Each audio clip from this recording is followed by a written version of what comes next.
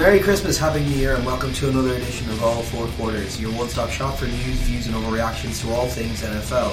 This week we're going to be looking at some of the playoff permutations and some of the changes we've had since we last spoke about them. Going to have a chat about Chip Kelly being out, what's next for him and for Philly, and also have a look at the Peyton Manning HGH allegations that have been coming out over the last week or so. Then obviously we'll look at some of the games from last week, take some questions from you the listener, and then look at our picks for next week. So hey guys, how you getting on? We've got Connor here, I've got Harry. Hello. And we've got Ronan again. Hello. Ronan, you spent an awful lot of time in Dublin for someone who lives in Cork. Yeah, well, you know, it's the holiday season for avoiding... Go fun places, so not Cork. Yeah, basically. Very good, very good. How we all get on? We have a fun Christmas? Yeah, it was grand.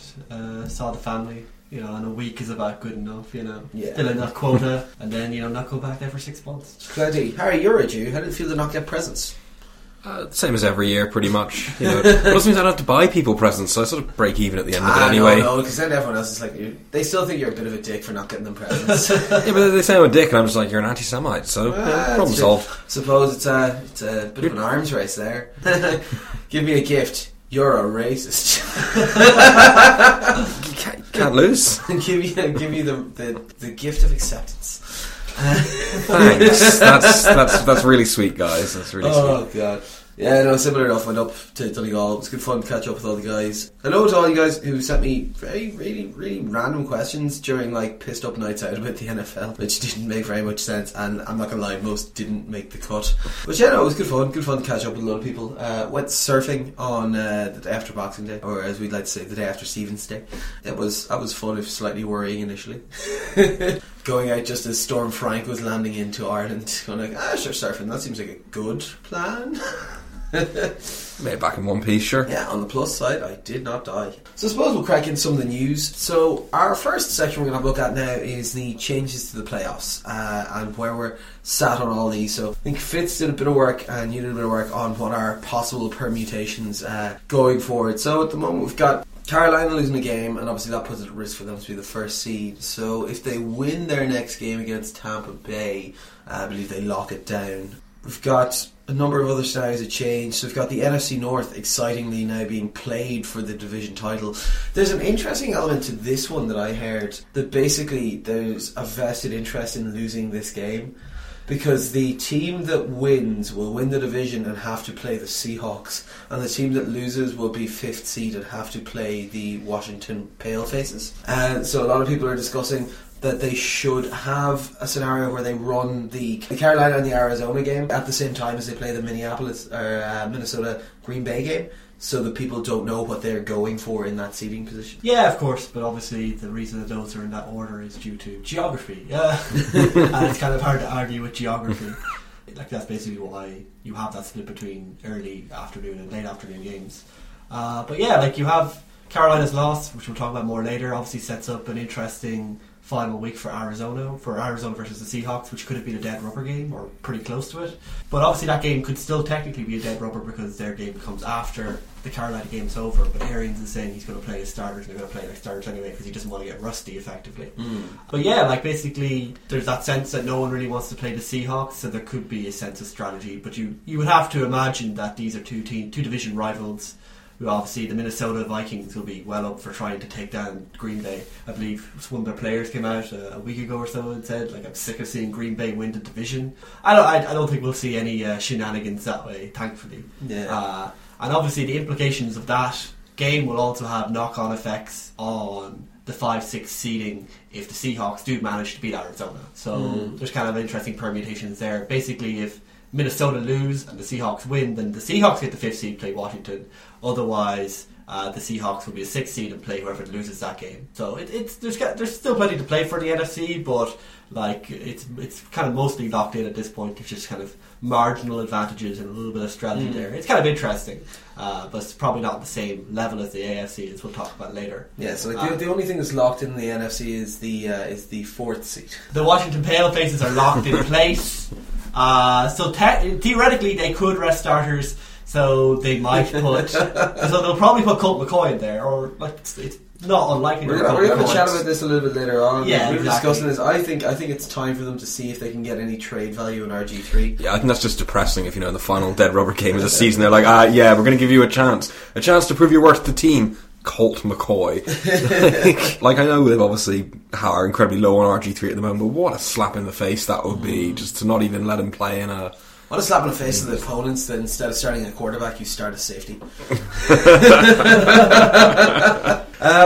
have a look now as well at the AFC. So essentially, the Pats are nearly locked into the number 1 seed. They have to win against the Dolphins, who are essentially not really a football team at this point. So that should be okay. The Denver game is interesting because if Denver wins it, they can get a first round bye in the scenario, and if they lose it, they can end up down in the wildcards instead, which would be it's just surprising for a one game at that level of them being kind of 10-11 wins. At a one game swing will be either a first round bye or a no home game for you kind of scenario, which I think is quite interesting. Yeah, like there's lots up in the air in this one, although I still think the players are essentially where we thought they were a week ago. It's just the ranking of them. Now, Pittsburgh seem to have put themselves out of this scenario to a large extent. It needs quite a bit, and if 9 results go the right way, the Colts can still make the playoffs in the AFC. So I suppose, Harry, what are you looking forward to this week in terms of the playoff picture and figuring that out for the AFC? Yeah, it is a bit messy. Obviously, from a personal perspective, I'm just looking forward to playing the Dolphins because, going to a situation. There's one team in the NFL you need to beat to get that number one seed, and it's Miami. It is interesting, though, because, as much as you say, the Steelers, they're out of it, as much as the Jets have been on fire recently, it would still be the most Jets thing in the world to have, beaten the Patriots and then go straight in and lose to a bizarre Buffalo team. Yeah, exactly. So there's still hope there. So I think much like in the NFC, as much as the permutations work out, we're still going to see people. It's still necessary for teams to do that to actually make it at this stage in the season, particularly in that wild card and race and how the seeding falls. The Denver scenario is probably the most interesting, but again, they've managed to get themselves into a good situation just by dint of having a match up against an awful San Diego team, which they'll probably have to, let's be honest, despite Denver's sort of inconsistency over the last few weeks, although obviously looking slightly better this week, which will with the situation they're in, you've got to think they're going to be okay and they're going to be able to make it through that, because despite their problems, they should well be able to beat San Diego, and they're probably going to have to go out of their way to lose that game. Well, from what we're hearing reports-wise, it looks like Peyton Manning might be back this week, which would be an interesting, I suppose, a soft landing first game-wise to come back to. Gives him a chance at tying up that all-time winningest quarterback statistic. But do we expect much coming out of him? Given this is a Chargers team that, they're crap, but they've looked a little bit more aggressive the last week or two, just trying to, close out well as the San Diego Superchargers leave on not a high note, but let's say a medium note. Yeah, there is an element of that, and there's certainly some motivation there, and obviously, rivalry game and all that jazz, but even within that, you've got to think, much as San Diego might have the motivation to be yes, let's finish the season looking at the lower end of mediocre. Denver's, I think, incentive, particularly given Denver's what Denver's home field is and how well they tend to play at home, and the advantages that Mile High's, going back to geography, I suppose, gives the advantage that gives them. They're going to really want to win this game as well, so I don't think we're going to see them take it easy, even though their playoff position is now secure. And particularly, as you said, if the Chiefs win and Denver lose, Denver could find themselves with no home field and falling back into the wildcard situation. So they're going to want to avoid that. So as much as San Diego may have some motivation, I think Denver's motivation in this case is definitely greater. And Denver are probably a better team than San Diego. I think the record might bear that one out. I think there's high school football teams that are better football teams than San Diego. So Pittsburgh chances rest on a Pittsburgh win and a Jets loss. So Pittsburgh, obviously not the world's most difficult scenario this week. Then again, we didn't think the Ravens was a very difficult scenario. So yeah, that's true. The Browns. Very true indeed. And then the Jets take on Sexy Rexy. He hasn't had a great season so far, but I suppose he does love to play spoiler and make a bit of noise in the news.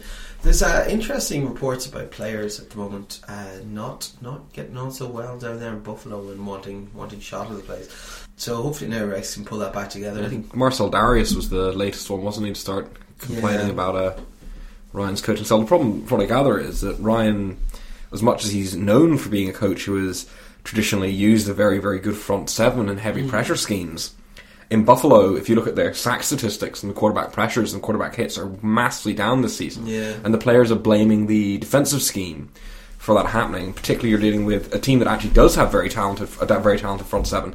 Those are the players who are disgruntled as a result of that. Yeah. So that's kind of an issue for Rex Ryan if he's losing the support of the best players in the team. They don't want to play for him simply because they don't feel he's utilising them correctly. Yeah, it's not a great scenario for him there. Obviously, probably be nice if they could finish out the season and kind of stop a division rival from making the playoffs. I know that feels quite sweet sometimes. Fuck you, Chargers. You can't ignore that every time Buffalo had a game that they thought was significant, whether it was against the Patriots or when it was going for those playoffs, they've seemed to have crumpled under the weight of their own pressure. Yeah. Which, as we've discussed several times before, seems to be a kind of Rex Ryan problem in the last 3-4 years. Yeah, he's not been able to kind of deal with kind of changes within a game particularly well at all, and just seems to be getting consistently exploited in those kind of big scenario games. Just for posterity's sake, I suppose, the AFC South, Houston win if Houston win. This is the scenario that Indianapolis needs. Indianapolis need to win, Houston need to lose, Atlanta need to win over New Orleans, Miami need to win over New England, Denver need to win over San Diego, Baltimore need to win over Cincinnati, Buffalo need to win over the Jets, Oakland need to win over Kansas City, and Pittsburgh need to win over Cleveland. And this is all specifically so they can get to a tiebreaker scenario where strength of victory, I believe, not even strength of schedule, strength of victory is the key in this one. So yeah, Colts fan, there's a reason you've got a less than 1% chance, and you know what? I would actually be genuinely happy if that happened and that was how they won, because it would just be so fitting for the clusterfuck that was the AFC South this year to end in that way. It would be, and it would be great because we'd either get to see, depending on health situations, either Matt Hasselbeck, Clipboard Jesus, or something called Stephen Morris lead a team in the playoffs. Well, the most recent addition is Josh Freeman, so yeah. Oh my goodness, blast from the past. Oh, that would be. I don't know if that's even, but that might be better. Oh. Actually, well, that's quite funny. Over the Christmas period, we got a text message sent around from Harry, and it was a picture of a potato he was cooking. So I believe the term is a Hasselbeck potato, and it's one of those ones that's cut all the way through. You see him a lot on ads for butter for some reason, and he's like, "Look, this is better than Matt Hasselbeck at football." I was like, "What is this, Harry?" So he said, "It's a Hasselbeck potato." I was like, "Oh, that's quite funny." And Ron said, no, it's not beat up enough. So then we just got a picture of Harry assaulting it with a fork. It's great. This is more like Matt Hasselbeck now, just completely concussing a potato. The fork was playing the role of Jadeveon Clowney. It was a strange period over the Christmas, I'm not going to lie. Might have had a few too many gins. Every time Matt is sacked, it looks like he's having a heart attack. Someone get out there, please. Genuinely, I remember I was watching it out there, I was just like, that was horrible looking. Like, they need to stop playing him before he is actually broken. So we were talking about Rex Ryan not getting on so well. Here's a coach that isn't getting on very well at all. Chip Kelly has been removed from the Eagles. They didn't even keep him for the last fucking game. Like, Jesus Christ, they wanted shot of him. So we were saying this is a likely thing for a while. Harry, you're very vocal in the fact that you hate Chip Kelly. What do you make of this? Why do you think they ditched him so early? I don't hate Chip Kelly. I just think he gets a lot of undeserved praise, so I swung in the other direction. Before it was trendy to do so, and now I'm feeling pretty vindicated. So you wanted to be a hipster? No, I just to do it before it was trendy. I just wanted smug college football fans to shut the hell up. You're just sick of talking to Richard about him? Maybe. But there's very, very rare for a coach to be sacked with one game left, and that is a very clear message from the team of we no longer not even have any faith. It's disrespect, and it's a disrespect that Chip Kelly has, for better or for worse, the team has felt he has earned to be dismissed with one game to go in a completely meaningless game. Now, admittedly, there's also the aspect of, he was fired after blowing the final chance to make the playoffs. Philadelphia is all about getting to the playoffs, and that was their goal this season. They failed in that. He's gone. So it's sort of understandable from that way. But Chip was just hoisted by his own petard. He just took more and more control and more power, and the owner just gave it to him. And now pigeons came home to roost. Kelly couldn't handle all of that, and at that point you have no fall guy. There is nobody else you can blame for the scenario you've put yourself in. When you take over as many aspects of the team as you can and you fail, it's on nobody's head but your own. And that was a risk Chip Kelly took, and he believed in his system and he believed in himself, and he was wrong.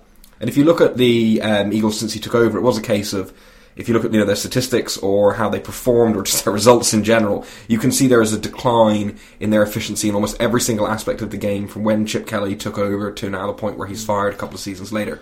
When you bring that much on yourself, and when you hinge so much of that on what you do on your system, so it's not like you're taking all this control for yourself. And a guy like Bill Belichick has done to an extent. Like, well, okay, but Bill Belichick is known for his ability to adapt to situations, his ability to... And to cheat. Well, yes, that look, allegedly. No, this time... At least two where it's like, yeah, they definitely did it. Well, he got the filming stuff. Spygate, that's one. And then he was involved in this one as well. He wasn't actually. He was completely exonerated personally by the report. Then nobody got punished for it anyway. So, you know what, we'll take it. He hired the ball boys. Come back to Chip, obviously. He had 2 winning seasons, 2 quite successful seasons there, and then obviously this year didn't make the playoffs. There's obviously the issue of he's taken over and essentially just gone, oh man, I hate having players on a roster. Let's cut all the good players off our roster. Let's let ones go to free agency. Let's lose ones. Let's trade for people. Things like that. I heard an interesting theory about why he was fired as well. I'd like to know what you make of this, Fitz, as well. That they wanted to hold on to him as a coach, but they wanted to take all the GM power and stuff off him, the player personnel decision stuff off him. You can't. There's only been one scenario in the history of the NFL where a coach has held that and it's been taken off them and they've been kept on as coach. I've heard that they were very much of let him have another year or so, but don't give him control over those player decisions anymore. Take that back in the hands of someone who we trust more. And he said, look, if you're not going to trust me that far, then just fire me. And also then the whole secret backstory of now he wants to go and coach the Tennessee Titans so he can have Marcus Mariota eventually. What do you make of this, Fitz? Do you think it was they wouldn't have minded holding on to a coach, but his over control of the team was what they wanted to get rid of him? Or was it just a wholesale, we had 2 good years but now we're sick of what you did this year? Yeah, like I think there's a number of factors. I think like that unorthodox type of front office situation, because he brought in I think it's like a senior vice president for personnel. He brought in basically his own guy to executive senior vice president. But he brought in his own guy to kind of be his he'll be my guy. And then obviously the previous GM Roseman was just shunted off into basically cap management, and that's just a highly unorthodox way of running a football club these days. Basically, he asked for this power, he got this power, and then he made a series of moves which have not worked out in the most spectacular fashion. You signed DeMarco Murray, and you turn him from the best rusher in the league to someone getting dropped. One of the worst. Yeah, getting dropped in the last couple of games for Darren Sproles. And Ryan Matthews, who's actually okay, but very injured prone. You bring in Sam Bradford, and he's a complete bust as well. And considering that there was plenty of rumours that they were offering him a pretty sizable extension before the season, doesn't really bode well for the I did love that. They're like, we'll give you a 3-year extension, paying you like 16 million or 17 million a year. And he's like, no man, I think I can play myself to a bigger contract. No, you can't. You're a moron. At least he's lucky enough that he actually survived the season. Yeah. And then just the other ones like the Kiko Alonso trade, sending Shady off, hasn't really worked out, but that's mainly due to injury. Like the thing is, like the team that he's built, and the one place he has improved is the defense this year. Perhaps because he hasn't quite. He's adapted the offense a little bit from its ridiculous, like, no huddle, let's go all the time, so it actually gives the defense some room to breathe. I think it might possibly be that he over-focuses on the offense so he doesn't have time to ruin their defense. I actually disagree. I think their defense has been absolutely shocking this season. But I think that's been one of the weakest aspects of the team. It's been better than it was the years beforehand, but like that's not saying much. Like I'm not sure it has been. Were like proper bottom of the league stuff beforehand. It was the thing of they were just not stopping anything, whereas now they stop maybe 1 in 8 drives, which is an improvement. But like the biggest death knell, what's called losing the locker room. And when we got the story coming out in the press of DeMarco Murray personally going to the owner and saying Chip has lost the locker room, then that pretty much is the final nail in the coffin. Like maybe they could have kept him on as a head coach if he had took away all this kind of personnel decision power. But even in that case, I'd say that was primarily probably just it's like there's probably not a better option out there. Yeah. So what's next then? I suppose one for Chip Kelly, does he, because I think most of the college positions are full now at the moment. There's like 2 crappy colleges left or something. I don't watch much college football. I was actually I heard someone chatting about it. I was like, oh, okay, so these 2 colleges are not good at football. Where do you think he lands? Well, obviously, I think the rumours are currently Tennessee. I think he probably should go back to college. It's a bit like, look, you go to college and you don't need to worry about having skilled players or running a defense, but that's not an option at the moment, as you say. So, like, Tennessee is the one that everyone is talking about because, you know, again, he can be reunited with his old college quarterback and try and institute a college-style system. And his old college sweetheart. That's exactly it. Well, that's what he tried with Kiko Alonso, and that didn't really work out.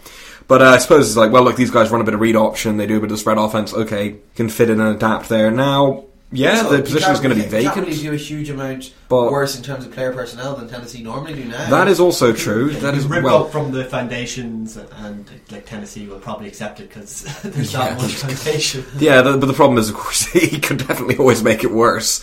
So I don't know if Tennessee will, particularly after what happened in Philadelphia, it'll be interesting to see if another team will be willing to actually give him all of those powers that he wants. And even if it is a team like Tennessee that has perhaps made not great personnel decisions over the last little while, or over the last forever, if we're being honest. Yeah. Since they were the Oilers, really. There's no, like, it'll be interesting to see whether or not he's willing to accept that, or if he's going to hold out and be like, no, I just want a team that's going to be desperate enough to let me do this. Tennessee does seem the most likely landing spot for him at this point, though, and it's difficult to see teams that aren't desperate for a big change to take a gamble on him, unless, like, and I mean, even if you're looking at a situation where there's a team that, you know, say for example, the only other team I could think of that would be desperate enough to take him on is a team like Cleveland will probably end up parting ways with Mike Pettin at the end of the season. I could see, again, you've got a young quarterback who's good in a college style system and struggles in a pro system, bring in Chip Kelly, see what he can do. And again, our GM has been not great. So those are the two potential landing spots, but Tennessee does seem the most probable, if there is one at all. I suppose we'll talk more about this element of it come Black Monday. When we look at Philly, where we think they're going to go next, like, are we probably looking at some of these top... We discussed before the top coaching prospects we thought within the league. We're looking at that. Are we looking at them, like, putting a toe back in the college pool to see about taking someone from there as a fresh one, or are we looking at kind of an experienced hire? I think the problem is that they don't know themselves. I think they just made this decision kind of out of like desperation, and I don't think they've put a lot of thought into where they're going next. Now, obviously, firing Chip Early does give them a head start in terms of getting in contact with people, sounding them out. But it's kind of like this is one of those like high pressure environments in Philly. They have quite intense fans by all accounts. So, like, it's not quite New York levels of scrutiny, but it's certainly getting up there. So, like, a lot of those teams end up going for people who are a bit more calm and maybe not as personality driven as the Chip Kellys of the world. Yeah. Like it's for these type of teams, you probably end up wanting someone more like Todd Bowles, or even like the head coach. What's the head coach of Dallas Cowboys? Jason Garrett. Yeah, Garrett. He's like he's not particularly good, but he's quiet. He gets his job done. But he's done an okay job. How much that's due to his head coaching, but like he's not going anywhere. Yeah, he's like he's just a dependable player who kind of deals with the fact that this is a team which is in a high intensity market. They'll probably try and go for someone less egotistical than Chip, because the usual way people do things is go for the opposite of what you had previously. No, of course. Just a nice, good caretaker, someone quiet. We'll chat more about that next week after we kind of hear, because it's going to be basically a 2 or 3 day period where they everywhere just decides to fire whatever coaches they don't want anymore. I think one thing we say for sure is their interim coach, Pat Shermer, whose previous head coaching position was a disastrous tenure in Cleveland, is probably not going to be kept on no matter how well the final week goes. No, of course. So you imagine that's your essentially your minimal job interview. It's just like you get 1 week with this roster to play in a meaningless game. You know, impresses. And then final news section, we're going to have a quick chat about. I'm going to let Harry lead out on this one, seeing as he liked it so much. He laid all of our news stories and every pick for every game this week initially. Peyton Manning's been attached to a HGH doping scandal by an investigative report by Al Jazeera. There's some questions over the sources of this, but they seem to have relatively solid enough. They're still standing by the story and things like that. Peyton says this is ridiculous. He's also hired like a previous White House PR Ari Fleischer, to try and deal with the PR from this. So I suppose the question that must be asked is HGH the reason he has a massive forehead? Probably. You don't get that naturally. Like, I don't know if that means Peyton was necessarily just injecting it into his forehead. Didn't have nothing to do with his football skills. He just wanted to see how big he could get his forehead. No. Yeah, it's a confusing one. Like, when the story broke, it was like, this is hilarious. And then once some Freeman has come out, it was like, okay, this is probably going to go nowhere for a variety of reasons. It has been interesting to see the community really closed ranks on this one, particularly online. Now, there does appear to be, and I'm not even joking, if you read the comment section on NFL.com, there does appear to be some confusion between Al Jazeera and Al-Qaeda. I'm not making that up. It's Lord. a bit worrying. They're not the same. Yeah, this is, I think, from the perspective of deflecting the criticisms within the sort of context of American sports, you couldn't have picked a better source to have these allegations come from. Now, of course, the initial sources were recanted, but then again, the initial statement was made in a hidden camera, and now it's like, oh, you're facing a huge amount of public pressure, so what do you do? But the fact that it's Peyton Manning has led to that closing of ranks has been like, well, look, if Peyton Manning were to have been found to do this, that would be a Lance Armstrong moment for football. Like, that would call so much of everything into question when you've got the guy who holds all the records do it. So it's not surprising to see that, but it has certainly been impressive in its speed and viciousness, I suppose, to tear down the source. Now, the story itself, that Peyton Manning's wife received shipments of HGH, is not really in dispute at this point. Like, that hasn't actually been disputed by Manning or by anyone on his team, because it appears to be fundamentally true. The question then is, were those, I think, a fertility treatment, or were they a cover for something more sinister? Now, this was obviously in 2011 when Peyton was recovering from his neck surgery and all that jazz, so that sort of adds something to the story. He's now grown several different spines that he can replace his spine with. Yeah, well, my personal theory on this isn't a... Yes, this I was going to say, tell us this, because I very quite like this theory. Alleged theory, but this is my tinfoil hat moment. But I think it makes sense, and I originally made this as a joke, but then I can sort of convince myself. The league only started testing for HGH in 2014. To be honest, given that professional athletes do whatever they can, and understandably so given the way the incentives are stacked, to gain a competitive advantage, if you weren't doing HGH prior to testing, what were you doing? Like, I genuinely think that use was probably quite widespread. But as it would be, particularly for players who are injured because, obviously you don't want to be taking HGH in the regular because it will actually mess up your muscle balance and everything for particular positions in football. That's not particularly what you want, because you don't want to end up moving like Sylvester Stallone. Actual Sylvester Stallone as opposed to Rocky Sylvester Stallone. I think usage was probably fairly widespread. What we have is a scenario where players would have probably stopped taking it once the rule came in, if they were taking it beforehand, because it's actually one of those things that's not that difficult to test for. It's quite, it's one of those things, we know what it is. It's one of those drugs that can very easily be tested for. So my theory is that Peyton took it during his recovery to get over his neck injury, come back and have a storming season. And then if you notice, since HGH testing came in, Peyton's performance has nosedived. Now, one could just attribute that to age, catching up with him, or a series of injuries and so on. But I like to think that, Peyton's an honest guy, letter of the law kind of guy. Or karmic justice. Yeah, or karmic justice, that's true. Peyton is an honest, letter of the law kind of guy, so, he'll do it while it's technically legal, and then when it's not, he'll stop doing it, and that's why his performance has tanked. Allegedly. Yes, this will be an interesting story to follow and see how it goes. Like, it might be... It does, like you're saying, strike me very much as that kind of like, we'll go quietly into the night, just kind of retire there now, Peyton, and sure we won't follow this up anymore. And then it'll be a story that we'll hear mention of again in 5 years whenever he's being put into Canton. And it's go, oh, do you remember that thing? Whatever came of that? Nothing came of that, so we don't need to talk about it anymore. But yeah, it is kind of worrying. Just like we won't talk about that last game either. Yeah, it'll be interesting as well. Just as an aside, because we mentioned it before, and he's due to start this week. He is one game away from tying up the most wins as a quarterback ever. Have they confirmed that they're playing with this? They haven't confirmed it, but they've said, look, he's out, he's practiced, he's ready to go. They've confirmed he'll be in the active roster. Yeah. The thing is, even if they don't play him properly, like, they'll probably put him out there for the first series, because if they put him out for the first series, it counts towards his thing. Like, as you said, Peyton Manning, if nothing else, is a man who likes his awards and his records, so I think he's going to be very vocal on wanting to at least start this game to get a chance at it. It'd be hilarious if they lost. So funny if they lost. It's actually a little bit of a tricky spot for Denver, because if this decision was happening last week, it would have been a no-brainer to start Peyton after Osweiler's performance, but we've seen probably his best one so far, so it'll be interesting to see how long they start Peyton for, if they do. Yeah, and now, speaking of that's interesting. I suppose it's time to move to the games for next week. So we're going to quickly fly through 5 games this week. So we've got 2 good, 2 dumpster fire, and 1 in the neutral zone. We'll kick off with your boys, Harry. New England at New York Jets, 20-26 in overtime. It was an okay game, not fantastic on either side. I suppose we could have expected that the New England wouldn't be as focused as they might be, given that there was a lot going on that would make this have less impact on their end point than it possibly should.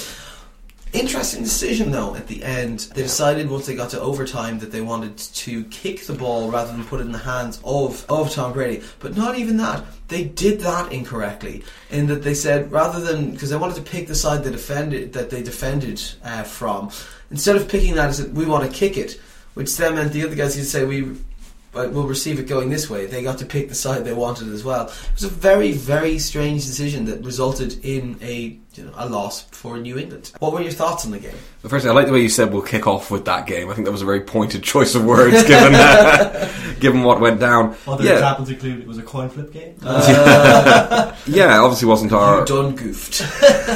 wasn't our best performance. It took us a while to get into the game, and then when we did, we were able to pull it back. But it was just one of those games that we see every now and again where New England just struggle against the Jets team that often has a lot more to play for and is a lot more motivated for the game. New England obviously still coming in extremely beaten up. On the back end, the corners looked out of sorts for most of the game, particularly against Brandon Marshall's physical presence. But and our offense, our running game was just non-existent, and that hasn't been a problem in the past. But again, you can see where the lack of receivers is now hurting, because when you need to turn to that run game against a team like the Jets, who are superb against the run, it all just went to pieces. And I don't think having LeGarrette Blount would have made any difference, to be honest, in that situation, because that isn't the kind of game that he excels in. So a little bit concerning to see that happening, and again, sort of emphasising the importance of getting Edelman and so on back. Yeah, what happened in overtime was really, really strange. Now, we've seen Belichick make odd calls in overtime before, but they've usually been in situations where the weather can justify trying to take the wind. This wasn't really one of those games. So there was obviously some kind of enormous miscommunication as to what was going to happen. If you look at the sort of the replay of the coin flip and the call, Slater just basically has a brain fart where the ref says, "You want to kick," and he says, "We want to kick that way," obviously trying to pick the side, but just repeating what he's heard, which is disappointing. A guy who's obviously a veteran, has done this dozens of times as a special teams captain, as a team captain, but very special. Yeah, well, it happens. It's forgivable. Unfortunately, it wasn't in a game that matters a huge amount, although it was one where we could have obviously locked up that home field. It also was disappointing that it happened against the Jets, but it was really weird because you could see at that point that everyone was confused. Belichick's come out and said the decision to kick the ball away was his decision. Now, is that just covering for a mess up, or is that his decision? It's really hard to tell with him because, again, we have seen him make that decision before, and he's also not the guy who throws players under the bus, particularly a guy like Slater, who had that not might well have been cut from the team, but he's an extremely important special teams player. But yeah, no, really weird decision, I suppose, probably on the basis of the fact that the Jets had struggled to move the ball before the end of the game. So you could sort of see the tactical thing, but in a way it was just Belichick being unpredictable and weird in the way that he often is, and sometimes it just doesn't work out, and this time it just didn't work out. The Jets came out and Fitzpatrick led a fantastic drive, and got to hand it to him. That's a big one now. So the Jets were up by quite a distance in this game, and then allowed the Patriots right back in. Now, Harry's already said that it was a scenario of them kind of getting back into the game and kind of finding their rhythm a little bit more. But this is a big win for the Jets. This puts them in prime position to take the 6th seed in the AFC. Let's be honest about this. This is a career year for Ryan Fitzpatrick. They've got probably the best wide receiver duo at the moment in the NFL. Statistically, they're miles ahead of everyone else. Is this a team that's going to cause a bit of damage possibly in the playoffs? I've said it before, I think the Jets are a team that look dangerous. As you mentioned, Ryan Fitzpatrick having a great season under Chan Gailey, who he's traditionally been his perfect, his horse whisperer. It's good Fitzpatrick, good. But obviously there's been talk about it. He's obviously a free agent at the end of the season, and a lot of people say basically he should just stay there because that's the perfect situation for him. Two big wide receivers, and Eric Decker and Brandon Marshall, who you can just throw it up to, and in an offense that suits you, as long as they bring in a good running back next year who doesn't break down like Chris Ivory. The story, in this game, for most of the game, was basically that the offensive line for the Patriots couldn't really hold back a New York Jets defensive front, which did a lot of good stuff. And the Jets, under Todd Bowles, as he's traditionally known, is a very kind of blitz-heavy team, except it does it properly, unlike Rex Ryan. It's not some stupid exotic blitz. It's just send all the guys and just crush him. See him run before you and hear the lamentations of his women.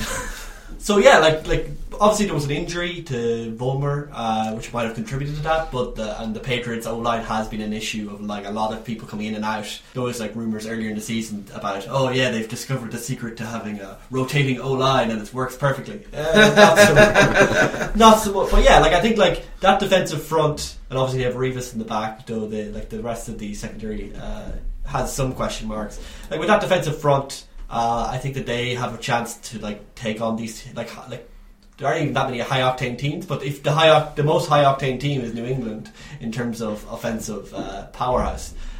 So if they can do this against New England, then you can expect that they can do some pretty good things against some of the lesser lights that we can expect in the AFC quarterback race. Yeah. Like if you think that the likely scenario will be that this Jets team will play either the Bengals or the Broncos, depending on how the games go this week. If they win that game, they're playing New England again. Like, and this is a dangerous team that does some interesting bits now. I think obviously New England would be more up for a game at that point. They'd have some of their injury players back, but like this is a team that'd be a little bit worrying to meet in the postseason.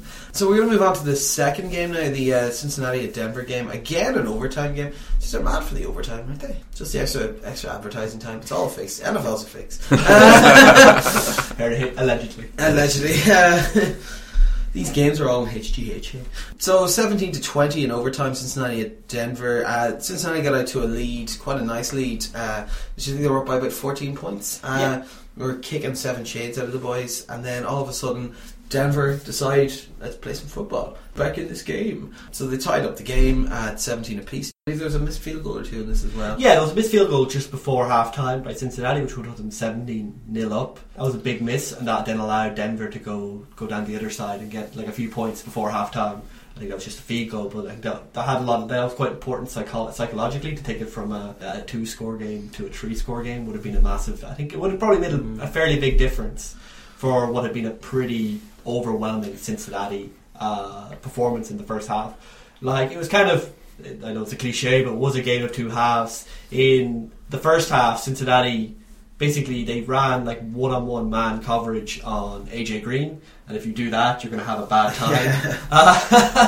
Like obviously Denver's quarterbacks are very highly rated, Talib and Harris, but obviously sometimes there's just a better wide receiver out there that you really should just have someone else covering them. Yeah, so basically it's kind of very simple, like to the sideline throws from AJ McCarron kind of got them up to that lead. But in the second half, Denver went to zone defense, and the swarming defense then really got into them and started mixing them up. And on the Denver side, we saw some up-tempo football from Brock Osweiler, kind of Peyton Manning-esque perhaps.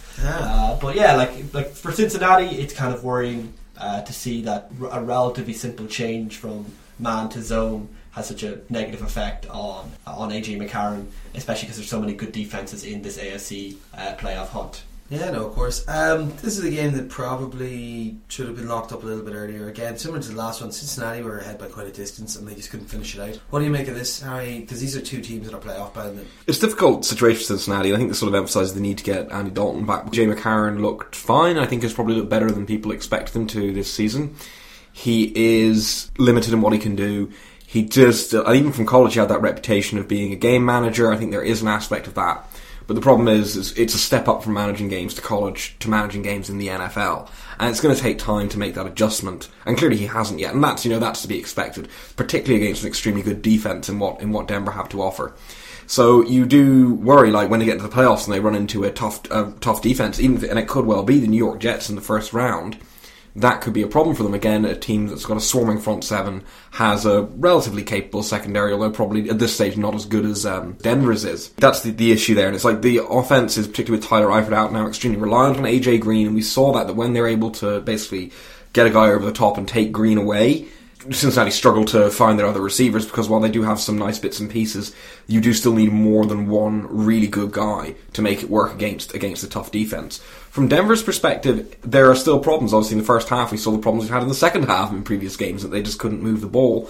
But for the first time, we actually saw them adapt positively after the break and make the changes. It'll be interesting again to see if that will work week on week. Perhaps an element of it was just, they made the adjustments and Cincinnati just could not adjust to the way they were playing, because the Bengals do generally have quite a talented defense. But there was also for Cincinnati, there was some concern there because there were a few missed tackles and so on, and the Denver run game was actually able to get going a bit, and slight concerns there for both teams. But I think, firstly, positive for Denver, they won the game, they came from behind to win the game, they showed toughness, they showed that they can mix it up a bit, and they can trust Osweiler to do a little bit more than they were trusting him to do beforehand, just like humping the ball deep, basically. And for Cincinnati, you know, while they did lose and while they did struggle once Green was taken away, they did show that McCarron can get them places in tough games. So the question is now, again, similar to what happened with Osweiler, where it's like, okay, we'll trust him to do something different. Can they trust McCarron to do something different if Dalton doesn't come back? Yeah. And can they trust him to close out games and win games against good opponents? And that's going to be critical to see how this team progresses in the playoffs. Yeah, no, of course. Now there's question marks about whether McCarron will even be available. Oh, that's true, yeah, actually. So that might be down to the third string. Stephen Wenning. Now, to be fair, McCarron's thing is only going to be a 1 week. McCarron's thing is probably only going to be a 1 week thing if he misses it at all. So when the playoffs roll around, hopefully for Cincinnati's sake, they will have one of their other quarterbacks back. Although who knows, maybe this Wenning kid is going to be amazing. Although I'm not sure 2 years on the Baltimore Ravens practice squad have necessarily steeled you for starting in the playoffs. On the plus side, it might be a scenario where he gets himself a little bit of revenge on the team that never started, and given as Baltimore they played this week. My takeaway is I agree with most of what you guys are saying. The other thing for me is I was looking at this and I was thinking, obviously midway through the season we're looking at these two teams as massive powerhouses. I'm not in any way worried about of even the Chiefs having to play these guys in the playoffs now. It's like these are teams with flaws that can be exploited, and this was an indication of where those limitations are for some of them as well. I think we're going to have a very interesting playoff games, a lot more balanced than I probably initially thought they were going to be. Like pretty much everyone's stuttering into the playoffs except for you guys, except for Kansas City. Flying in at great speed, beating the Browns by 2 points. But so we'll swing on to the neutral zone game. We'll try and power through the next few of these now.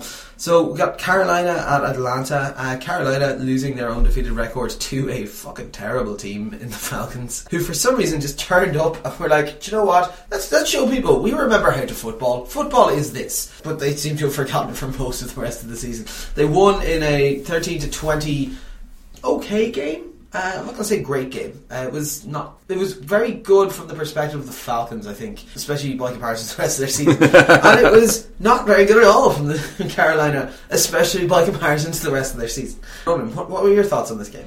Yeah, it was definitely a case where Carolina kind of played down to their opposition, and they just seemed a little bit off. And they just made a few pretty bad mistakes. They put Josh Norman one-on-one with Julio Jones, and again we see that Josh Norman got blasted by Julio Jones effectively, especially on one very long reception where basically caught it over his head and made him look pretty foolish. What's the difference between Odell Beckham and Julio Jones? Julio Jones had to throw a fucking punch. So it was just one of those cases where they didn't shut down Atlanta, at least as much as easily as teams have shut down Atlanta this season, and they kind of let Julio Jones go wild. And Devonta Freeman has come back and is looking so at least somewhat like his early season form. But I think on the offensive side for Carolina, Cam Newton I think it goes back to what we kind of saw last year, or a little bit of regression in terms of he's trying to do too much. With Jonathan Stewart out, it kind of seemed that he wanted to take on the entire game plan himself. Not entirely unjustifiably, considering that Fozzie Whittaker and Artis Kane aren't exactly powerhouse backs by any means. They actually both sound like Muppet characters. And obviously that we've discussed the wide receiver core before. Ted Ginn, he's had a renaissance, but he's still not a number one wide receiver. So it was definitely just that kind of sense that Cam Newton held onto the ball too long, kind of seemed to be trying to make something from nothing rather than just kind of doing the efficient game planning that he's been allowed to do. And it just kind of fell apart for him in the end. In what was a very tough game. Yeah, no, of course. And obviously this ends the undefeated streak for Carolina. It's no 16-0 perfect season stuff. What's your take on this? I know we've heard different people say it's one set have said, it would be very good if they can go on with the momentum of the 16-0 going into it. There's another who say, be great, just a pressure release valve, they don't have to worry about that, they can just chill and focus on just winning games. I'm generally essentially agnostic. Look, if they went 16-0, that'd be pretty cool. If they don't go 16-0, they're still a really good team. They could probably do the playoffs either way. What's your take on that so far? I think there's no definitive answer. I think it's up to how the coaching staff are able to make it work, and how the players themselves and the sort of captains and leaders in the locker room from the players' side are able to motivate everybody else and able to make it for them.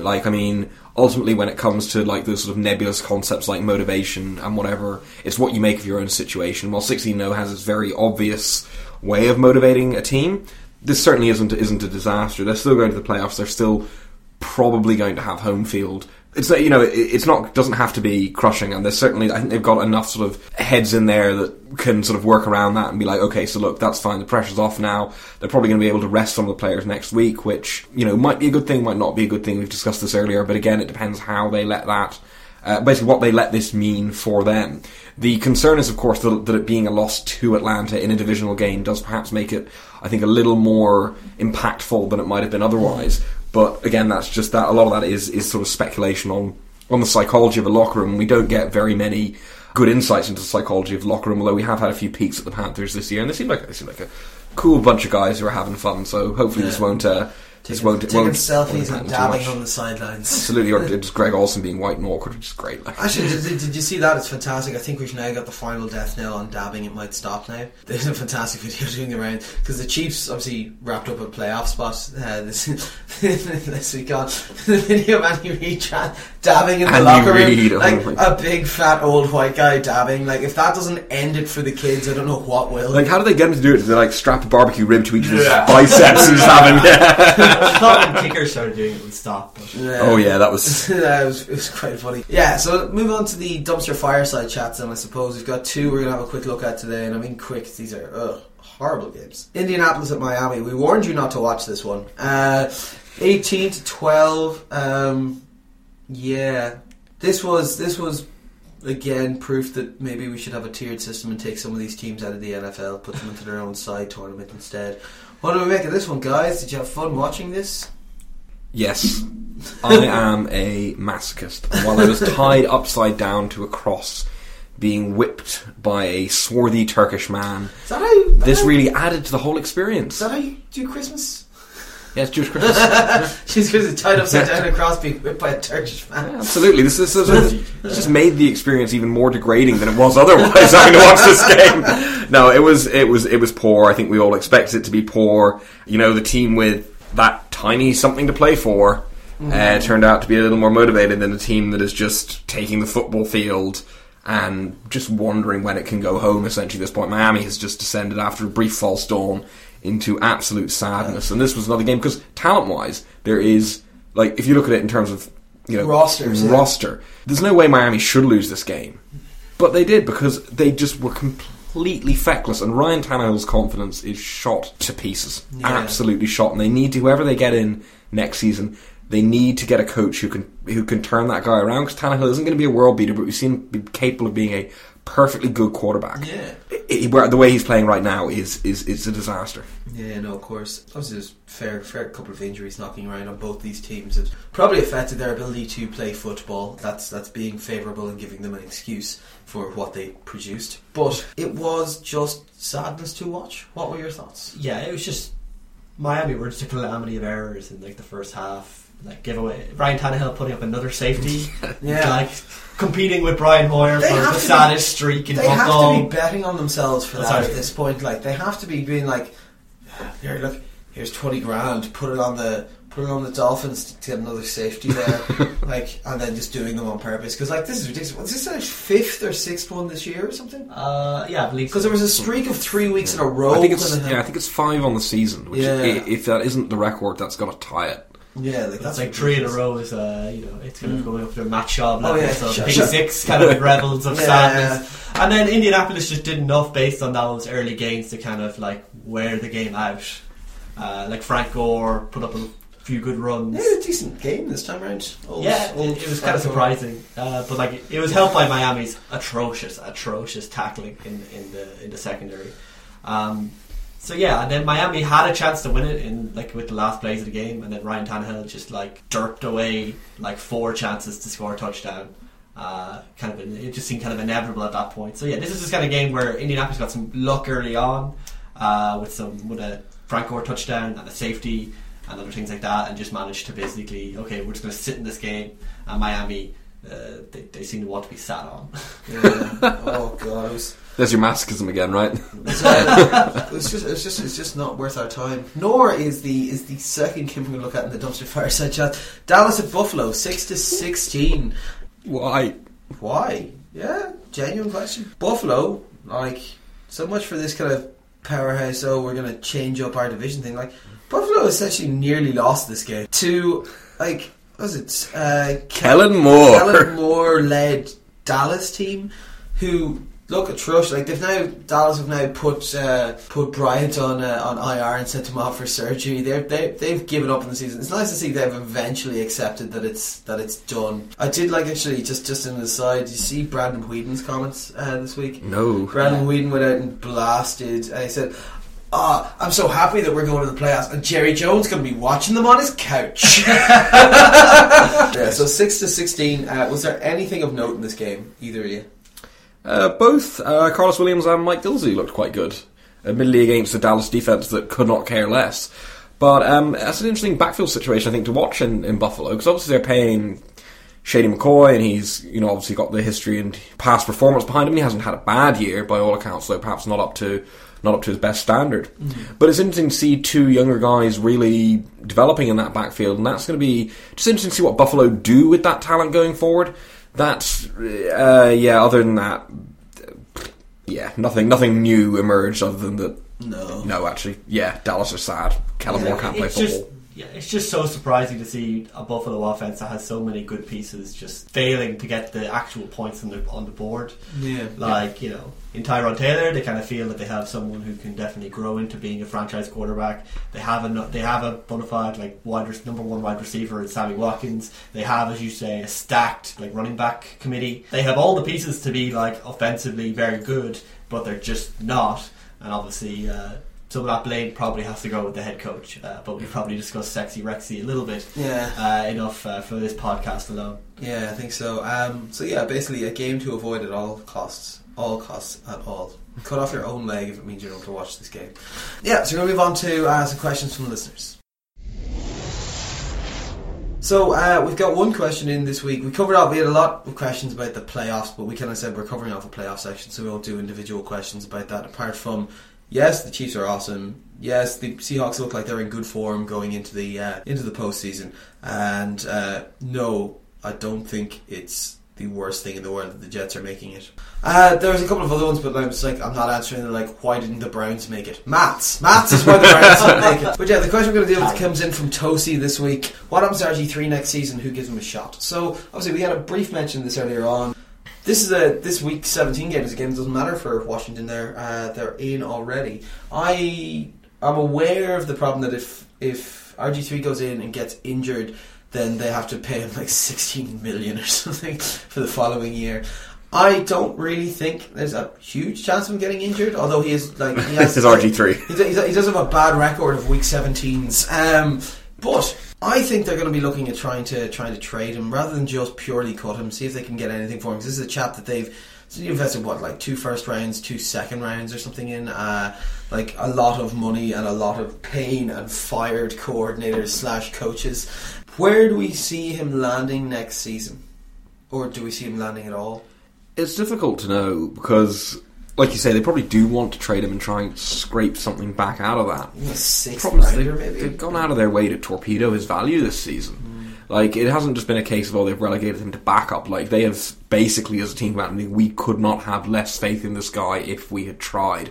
And they did try. They tried very, very hard to show that they did not have any faith in RG3. And that's the problem now when you're looking to trade him, being well, hang on, you made this guy play safety on the scout team. Why should we give you anything for him? He's not worth anything to you. Why should he be worth anything to us? He spent an entire year learning how defenses work. That is... I don't think that's going to fly. Maybe if Cleveland come knocking, I don't know. They seem like they might fall for that. So yeah, they might be in a situation where, because of the money situation, they might just have to just take the hit and cut him if they can't trade him, and just try and take a short term hit and free up some space. But if we see, given either of those scenarios, be it either someone trades for them for we'll just take your last pick, your 7th rounder or whatever, maybe a compensation you have or something. Or he just gets cut and he's sitting there and he's available on the street. Where do you think would actually look at him? I think somebody will take a look at him, because for all the problems and whatever, like, you do still have a lot of talent there, and I can see somebody, because I mean, you look at, I know obviously different players and perhaps different levels of talent potentially in RG3's favour. Look how long Tim Tebow stuck around, because people were like intrigued and they were like, look, we'll give this guy a shot. And even there's a guy with a huge, you would say, the personal problems with RG3. It's like Tebow was a guy with a huge media circus that brought all this unwarranted pressure on teams, and teams still kept giving him shots just to see if they could make anything out of it. So I think RG3 will find himself in a similar situation. It's difficult to say what team would go for him, because you're looking at a combination of an offense that suits him, or a team in the middle of a rebuilding project that's going to be changing its offense, but also a team that is a little bit stuck in that regard. The one thing that jumps to mind for me, and this might be a little bit out there, is San Francisco. Because I think they're going to be looking at a situation where they've had an offense that does rely on quarterback mobility. Even with Blaine Gabbert, the offense has still needed his mobility at times. Given that they're probably going to be getting rid of Kaepernick, it's like, okay, so we've got one guy who didn't work out, whatever. Bring in a similar guy who, if we pick him up as a free agent, I don't think they'll trade for him, but if he gets cut, pick him up as a free agent will be significantly cheaper than whatever we were investing in Kaepernick. Give him a go during the preseason. If it doesn't work out, just cut him again. Yeah. See, the problem is, I look at 49ers and I think, like, they've got a high enough pick. I think they're going quarterback in the first round early on. Yeah, but I don't think there is a quarterback you can take there that's going to start. And you're always going to need a third guy. I think there's 2 or 3. I think my problem with that kind of placement is that they've had a problem dealing with a mobile quarterback who has accuracy issues and is more of a me first kind of guy in Kaepernick. Like, I think the exact same problems that are true of Kaepernick are true of RG3, and even to a worse extent, because he has all the failings of Kaepernick of not being that accurate, of kind of running a little bit too much, of kind of putting himself at risk. But then the other thing is that he's also injured himself and made himself less effective at the one thing that he shouldn't be doing, that he does too much of. The Kaepernick thing, I think the one thing there is, I think the Kaepernick thing did work for them for a period of time. So I think there's always going to be an attractiveness to something that was able to do well. Like, if we just change the guy. Now, I'm not saying he'd be a starter, but I can see the attitude of being, if we just change the guy, maybe we can have the thing that worked for us before to go back. And they are also going to have to change the style, because they don't know what style of offense they're going to be running in there next season, realistically. So you bring in a guy who has a different option and see how that works out. No, I don't. It's a preseason thing. It's a preseason move. The section of success they had with it was like in the kind of like the 2-month period when people are like, "Oh God, what will we do with all these moving option quarterbacks?" And then they're like, "Just hit them the fuck in the face." I never said San Fran was smart. Yeah, like, the myth of RG3 hasn't been completely busted yet, because you could still theoretically blame the situation that he got into there, albeit a lot of it was like self-created. But like, he was a young player. The owner was like very much into him, and they got up to some bad stuff, and then got a coach fired, and then a new coach is like, I don't want to get fired for this guy. But like, I think for me, RG3 sounds like more like a vanity project type of player, like like a team which is known for just getting players who will like generate news. So like someone like Rex Ryan, someone like the Cowboys in Jarrah, like those are the type of teams that I see trying the initial RG3 plunge. I think, like, in my honest opinion, I don't think that will work out, and then the season after we might see him show up on teams which actually will be interested in seeing what they have there. Like, the way the Patriots eventually pick up all these players and give them once over and then dismiss them, like Tim Tebow. So yeah, for me, this year he'll get a vanity project team. It'll be like, we can fix him, he's so good. I can already see Jerry Jones talking about, he's got the best arm since, I don't know, Joe Montana. Joe Montana spliced with Troy Aikman. It was great. And it's just like, for me, that's what we'll probably see this season. It'll be the season after, if he still sticks around, that he might actually get a chance to stay in a backup role and actually learn how to play the game. The other thing I see with it as well is, like, obviously he's got a bit of a reputation for being a locker room cancer and being a terrible person to have to deal with from a coaching perspective. A lot of the teams who would be poor enough to want to kind of completely blow it up and get new quarterbacks and stuff like that, a lot of them are also going to be looking at new coaches this season, and I don't think a new coach is going to look at this guy who has been like famously terrible to deal with in the locker room, not liked by most people. Do you remember that period of a year where the O-line wouldn't help him up whenever he got hit? Like, this guy is not well liked at all. He's gotten coaches fired already. He goes to the media and shoots his mouth off the whole time. The organisation who are paying like $50 million have him playing like the scout team safety. Like, if I'm a new coach, this is not the guy I want my people bringing in and being like, here's your guy, man. Even as a backup, here's your guy. I think it has to be someone who's a bit more established, and I think a lot of them are going to be wary of him. I think he will land somewhere, but like bizarrely, I think he might not be a million miles off on Buffalo. Obviously, they'll embrace the crazy, given that it's Rex. But also like him as kind of like I can move around, I'm a bit of a scrambler thing, works as a backup to what Tyrod Taylor is doing, because he is essentially a backup Tyrod Taylor. If Tyrod Taylor goes down, I presume RG3 could probably play a similar playbook to what he was doing. He'll find somewhere much quicker as a free agent, as Harry said, than he would if he was, carrying a whatever $16 million price tag. Fun times. Tussy, he'll land somewhere, and as Fitz has said, probably not where he will end up long term, but maybe a 1 year vanity project next year. And I suppose we'll go and move on to the picks for next week. So for this week, we found that we have only 2 games that we disagree on. So we are going to fly through the ones that we agree on, but we thought that's a bit boring. We're all too much the same. And also, to be honest, we get so many of these wrong. That it would be much more enjoyable if instead we tell you what the consensus pick is, and then we have one of the guys explain why there's going to be an upset and we're all going to look like idiots. So we'll kick off with Harry. So we've got Jacksonville at Houston. We've all taken Houston. Why are we wrong? Because the Colts must make the playoffs, because that would be the funniest situation in the AFC South. Yeah, that's fair enough. Pittsburgh at Cleveland. We've all taken Pittsburgh. Why are the Browns going to win? Because I still believe in Johnny Football.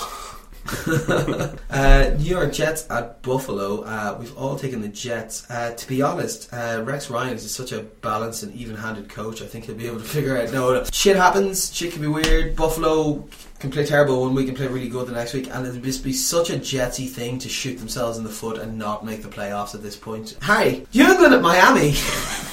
Why are Miami suddenly going to turn up and beat New England? Because having run out of other people to troll, Bill Belichick has resorted to trolling his own team. Fair enough. Tennessee at Indianapolis. We've all taken Indianapolis.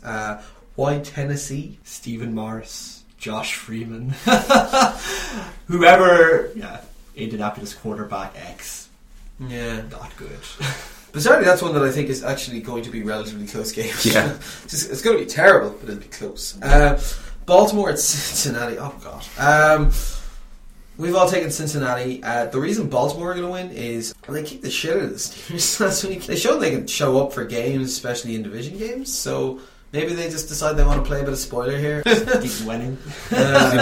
Steve Wenning, possibly. Yeah. Oh, third string quarterback. There we go. There's a real reason. Third string quarterback. We've got the Washington Palefaces at Dallas. We've all taken the Palefaces. Why, Harry, would Dallas? Now, I don't want to know if you guys are aware of the history of the war, of how the West was won in America.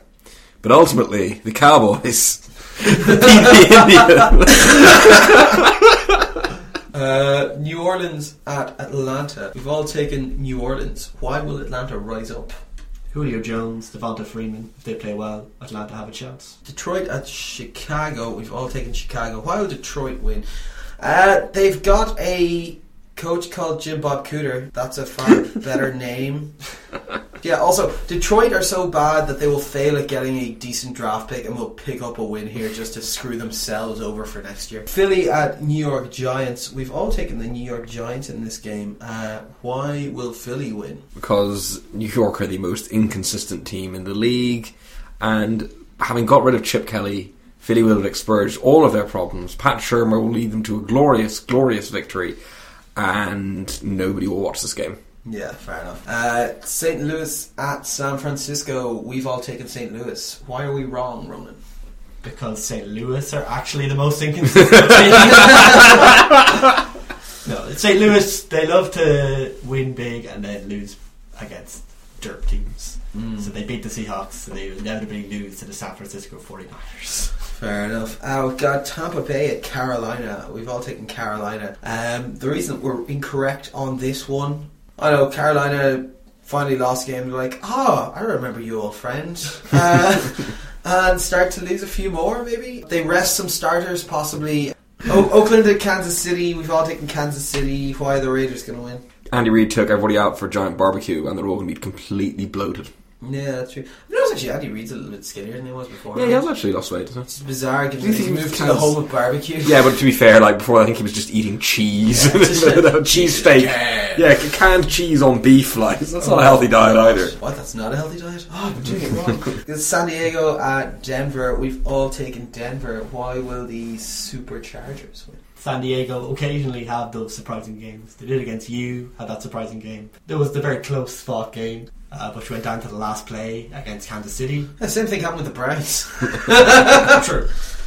But yeah, like if you have Philip Rivers, you always have some form of chance. And Brock Osweiler still, or Peyton Manning / Brock Osweiler are both massive question marks still to my eye. Fair enough. So I've got two that we disagree on. We'll go back to normal format from these ones. Got Seattle and Arizona. I've taken Arizona. Harry has taken Arizona, and Fitz, as one would expect, has taken the Seattle Seahawks. So I suppose, Harry, why Arizona? Still at this point that Arizona still do have a better roster than Seattle and are still probably playing better than Seattle are, and B, I think have a bit more to play for in this scenario. Seattle are pretty much set where they are at this stage, whereas Arizona, this is a chance to catch Carolina. As we said earlier, this could all change the time zones. Both teams could turn up and just not give a monkeys, but I don't think Bruce Arians is the kind of guy who will ever let his team take their foot off the gas like he is. We've seen this season, the team keeps going. I think the final game of the season will be no different. For Seattle, I think things are a little bit weird at the moment. We saw the run game absolutely implode last week. And again, they're going to be going up against a pretty tough defense, which is going to be able to shut that down. So again, it all comes down to Russell Wilson, and while he can certainly do that and take the game on himself, we've also seen times where he can't. So I think there's just a bit of a question mark there about what's actually going to happen in terms of the offensive game plan for Seattle that doesn't exist to the same extent for the Arizona team. Yeah, I would agree with a lot of that, but in terms of the uncertainty over playoff implications, Arizona will know before the game whether they have something to play for or not, because Carolina play in the early afternoon, while the Minnesota Green Bay game has been flexed into the Sunday Night Football spot. So they won't know what's happening. So there is a chance that the Seahawks will have something to play for theoretically, while the Arizona won't. But I think in terms of like last week, I would say it's the Rams. just wipe that out and put that away. And I think Seattle, they've only won 2 division games this season against San Francisco both times. So I think they'll be pretty motivated to try. Powerhouses of the NFC West. Arizona, I've called this a statement game, but I think for the Seahawks, this is very much a statement game to kind of say, we're here and we want to make you aware that we're not going to get pushed around for you. After that pretty strong statement there, and we would like to make you aware that we will not be pushed around. If you don't mind me saying. And obviously Seattle are a very talented team, as we've seen over the back half of the season. It's going to be very close. Should be a fun game, but I'll pick the homer pick and pick Seattle. Oh yeah, I'll be watching this game. This is going to be a good one. Basically, I think Seattle are good. They're in good form. They're going to do quite well. We said this when we were discussing the playoffs last week. I think Arizona are a better top to bottom team. I think they're explosive. I think we saw last week exactly what they can do against good teams as well. I put good in inverted commas here. Considered good teams. But I think they're firing on all cylinders going into the playoffs. They're going to want to go and keep riding that kind of momentum into the playoffs. And I think this is a great one as well, because then they can say, look, not only are we coming in strong, we've beaten off 2. I'm never ever going to say that again. We're not beaten off 2 of them. We have beaten two of the main opponents from our section coming into this. 2 of the considered favourites, kind of thing. So I think they're going to be motivated for it, and I think it's going to be important, regardless of whether or not it affects seeding. I think they're going to want to go in with a head of steam, and that's what that's going to provide for them. The next game that we have is Minnesota at Green Bay. This is a game where I've taken Green Bay, Fitz has taken Green Bay, and Harry has taken Minnesota. So I suppose, Fitz, why Green Bay? Yeah, these are both 2 very inconsistent teams, but when you have a coin flip, you usually go for A, the team that's at home, and B, the team with the better quarterback. So Green Bay are at home, they have Aaron Rodgers, so they're at home, they have a better quarterback. You would expect them to have the advantage in a 50-50 game, and they did win the game earlier on in the season against the Minnesota team, which just, if it doesn't get ahead and can use Adrian Peterson, it just looks very one-dimensional. I get what you're saying. I realise that obviously the game this season happened and sort of showed that Green Bay can beat Minnesota, and that I just have no faith in Green Bay right now. I think they've looked over the last few weeks actively poor in a lot of aspects, and yes, there's always potential this team has the talent to step it up, But I think the Vikings will be hurting after what happened. Like, they were beaten pretty convincingly by Green Bay, and they're one of the few teams beaten convincingly by Green Bay in the back half of the season. And also, for them, this is that chance to take that division away and finally say, yes, another team can win this division. The Minnesota Vikings can win this division. I think that's sort of that they're probably going to be a better headspace than Green Bay, who are just wobbling at the moment. But also, I think the blueprint to beat Green Bay is still there. And I think Minnesota can still play to that blueprint, even with sort of lacking a few pieces on defense. We've seen teams do it time and again, just be able to shut them down. And if they can get pressure on Aaron Rodgers, and which they can, because the Green Bay O-line is not good, and if they can just sort of maintain coverage on receivers who have generally struggled to get separation, they can lock this one down and take away the weapons for Green Bay. So I think like Minnesota are in a stronger position right now than Green Bay are. I think that for all of Green Bay's talent, something has just been off about them this season and will continue to be so. So I think we're going to see the Vikings in what's going to be, I think, a very competitive and closely contested game. I think we're going to see them just be able to, as you say, get ahead and then control things better than Green Bay. Fair enough. Like, I agree. I don't think Green Bay are a great team. But my problem is I don't think Minnesota are a particularly good team either. I think their record looks a lot better than they are actually as a team. I think they're pretty one-dimensional. I've been quite open. I don't think Teddy Bridgewater is all that good. I know some people prefer like him a bit more than me. Yourself included, like, think he's better than I think he is anyway. Minnesota are still missing 3 or 4 of the defensive starters in this game, which is going to hurt their ability to play the kind of press man type of coverage that helps them shut down Green Bay, which is, given that essentially it's a one-dimensional thing of give Adrian Peterson the ball or throw a 7 or 8 yard pass to Stephon Diggs and let him plough on from there. I think that's something that the guys can shut down. It's at home. It's important for seeding. I just don't see Green Bay letting up on this one. But yeah, so that's the games of this week. We will be able to confirm, I suppose, after the games, the positioning, the timings, and the schedules for the playoffs, which will be exciting. We'll be able to chat about who's been fired. What's your quick pick for like someone who you don't even know in the NFL, but you know they're definitely going to get fired? Like, I'm going to say the guy who scouted Dwayne Bowe. If he's not already fired. By the way, do you see that bit? Yeah. They sent out Dwayne Bowe in their game against the Chiefs. They sent out Dwayne Bowe as a captain for the team. I think whoever's going to get fired is whoever sold Johnny Hecker's health insurance premium. Because that man is trying to get killed. Jesus Christ. Knocking over Cliff Averill. Did you see that? He shoved over Cliff Averill, and Averill sort of turned around, and Hecker just went fetal. Yeah, he just and then after a punt, the same thing, Averill and Bennett sort of ran up and stopped about a yard away from him, and Hecker just wet himself. Like. Michael Bennett and Cliff Averill aren't really people you want to be pissing off. Like, they're not the nicest people. Really poor life choice. By any stretch of imagination. Yeah, anyone you think's going to be fired, Fitz? RG3's assistant. Does he even get an assistant now that he's on the practice squad as the scout team? He probably hires one, I would say. That's a lot of money. He doesn't seem like the kind of person who can really live a real life and needs people to help him.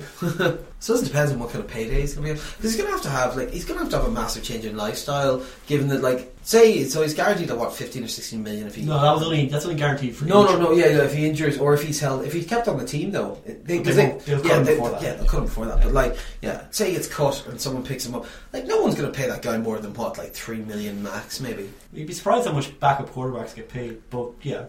Yeah, like no one's going to give him like a multi-year deal. It's a buyer's market for RG3. Yeah. All that lovely sponsorship money. Free Subways for life. He's fine. He can eat. Like 10 years from now, RG3 in a box in Subway. Oh god, that's grim. I eat there and I live in one. I work there too.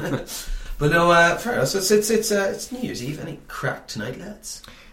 Going to house party at the apartment, the one that always ends in devastation and desolation. Yes. It was great parties until 3 o'clock in the morning, and then a tsunami of feels overwhelms certain individuals, and everything goes horribly, horribly wrong. But you have to stay around, because if you don't, then everyone's like, "Oh my god, did you hear what happened? Did you see that?" And you're like, "Well, no, I went home." So you kind of have to stay around for the grim part, but it's always great fun until then. I'm hoping neither of the hosts listen to this. I'm pretty confident they don't. So, what about yourself? Yeah, just heading back to the Cork and meeting up a few people back there. Just keep it quiet. So kind of adjusting back into the work period. Keeping an eye out on what's the last week of the season. Yeah, big deal. Kind of flew by as usual. The NFL knows how to have artificial scarcity, and it makes every week exciting. If not every game, Indianapolis, Miami, San Diego, Tennessee. Yeah. Oh god. I'm saying I'm in the quiet one tonight. I'm gonna grab some food, grab some booze, sit back in the house and chill out. Have a nice quiet one. It'd be nice. To be honest, just like New Year's Eve is a shit night out. It's always a shit night out. It's always good. It's good for house parties, but yeah, going out into town is grim. And even then, it's like the house parties in Dublin are like either go to the House of Feels and Emotions, or go out to like fucking way off on the north side to Tim's house. So I usually have a New Year's party, but I'm not this year, so that's the problem. I was just very much like, oh god, I'm tired and I'm lazy and I'm fat after Christmas. Like, let me just sit on the couch before I start running. Do we get anything nice for Christmas, boys? Oh, Guess fuck you you! didn't. Fuck you! Guess you didn't. Fuck you! Do you not get? I actually did get a nice Christmas present from my Muslim friends. So there you go. Very good, very good. Don't you get 8 presents during Hanukkah? Not really. No, that's sort of a American television Was your thing. Muslim We don't Al anyway. Jazeera? Al Jazeera gave me the present of Peyton Manning being a drug cheat, allegedly. That's it. No. And a doper in a hair tree. Yeah, exactly. Yeah, so I suppose next week we will presumably be back to Fitz dialing in at that point. So Fitz, it's always nice to have you here live in person. It's good fun. Thanks everyone for listening. Like we said, as always, drop us a line at AFQ Podcast. Find us on Facebook at /AFQ Podcast. Probably sensing a theme here. You can also email us at afqpodcast@gmail.com. But yeah, just let us know how you're feeling. Let us know how you feel about your team making it or not making it. Yeah, so just let us know what the crack is with yourself, how you find your Christmas and what you're looking forward to in the playoffs coming up. We'll probably, for any of the Irish ones, be going out drinking and watching the stuff in town, maybe, especially for the Saturday night games, because I think they're earlier. They're like Saturday afternoon for us, aren't they? Yeah, like, it'll be a bit of fun. Drop us a line, chat to us then, and thanks for listening. We'll see you all next week.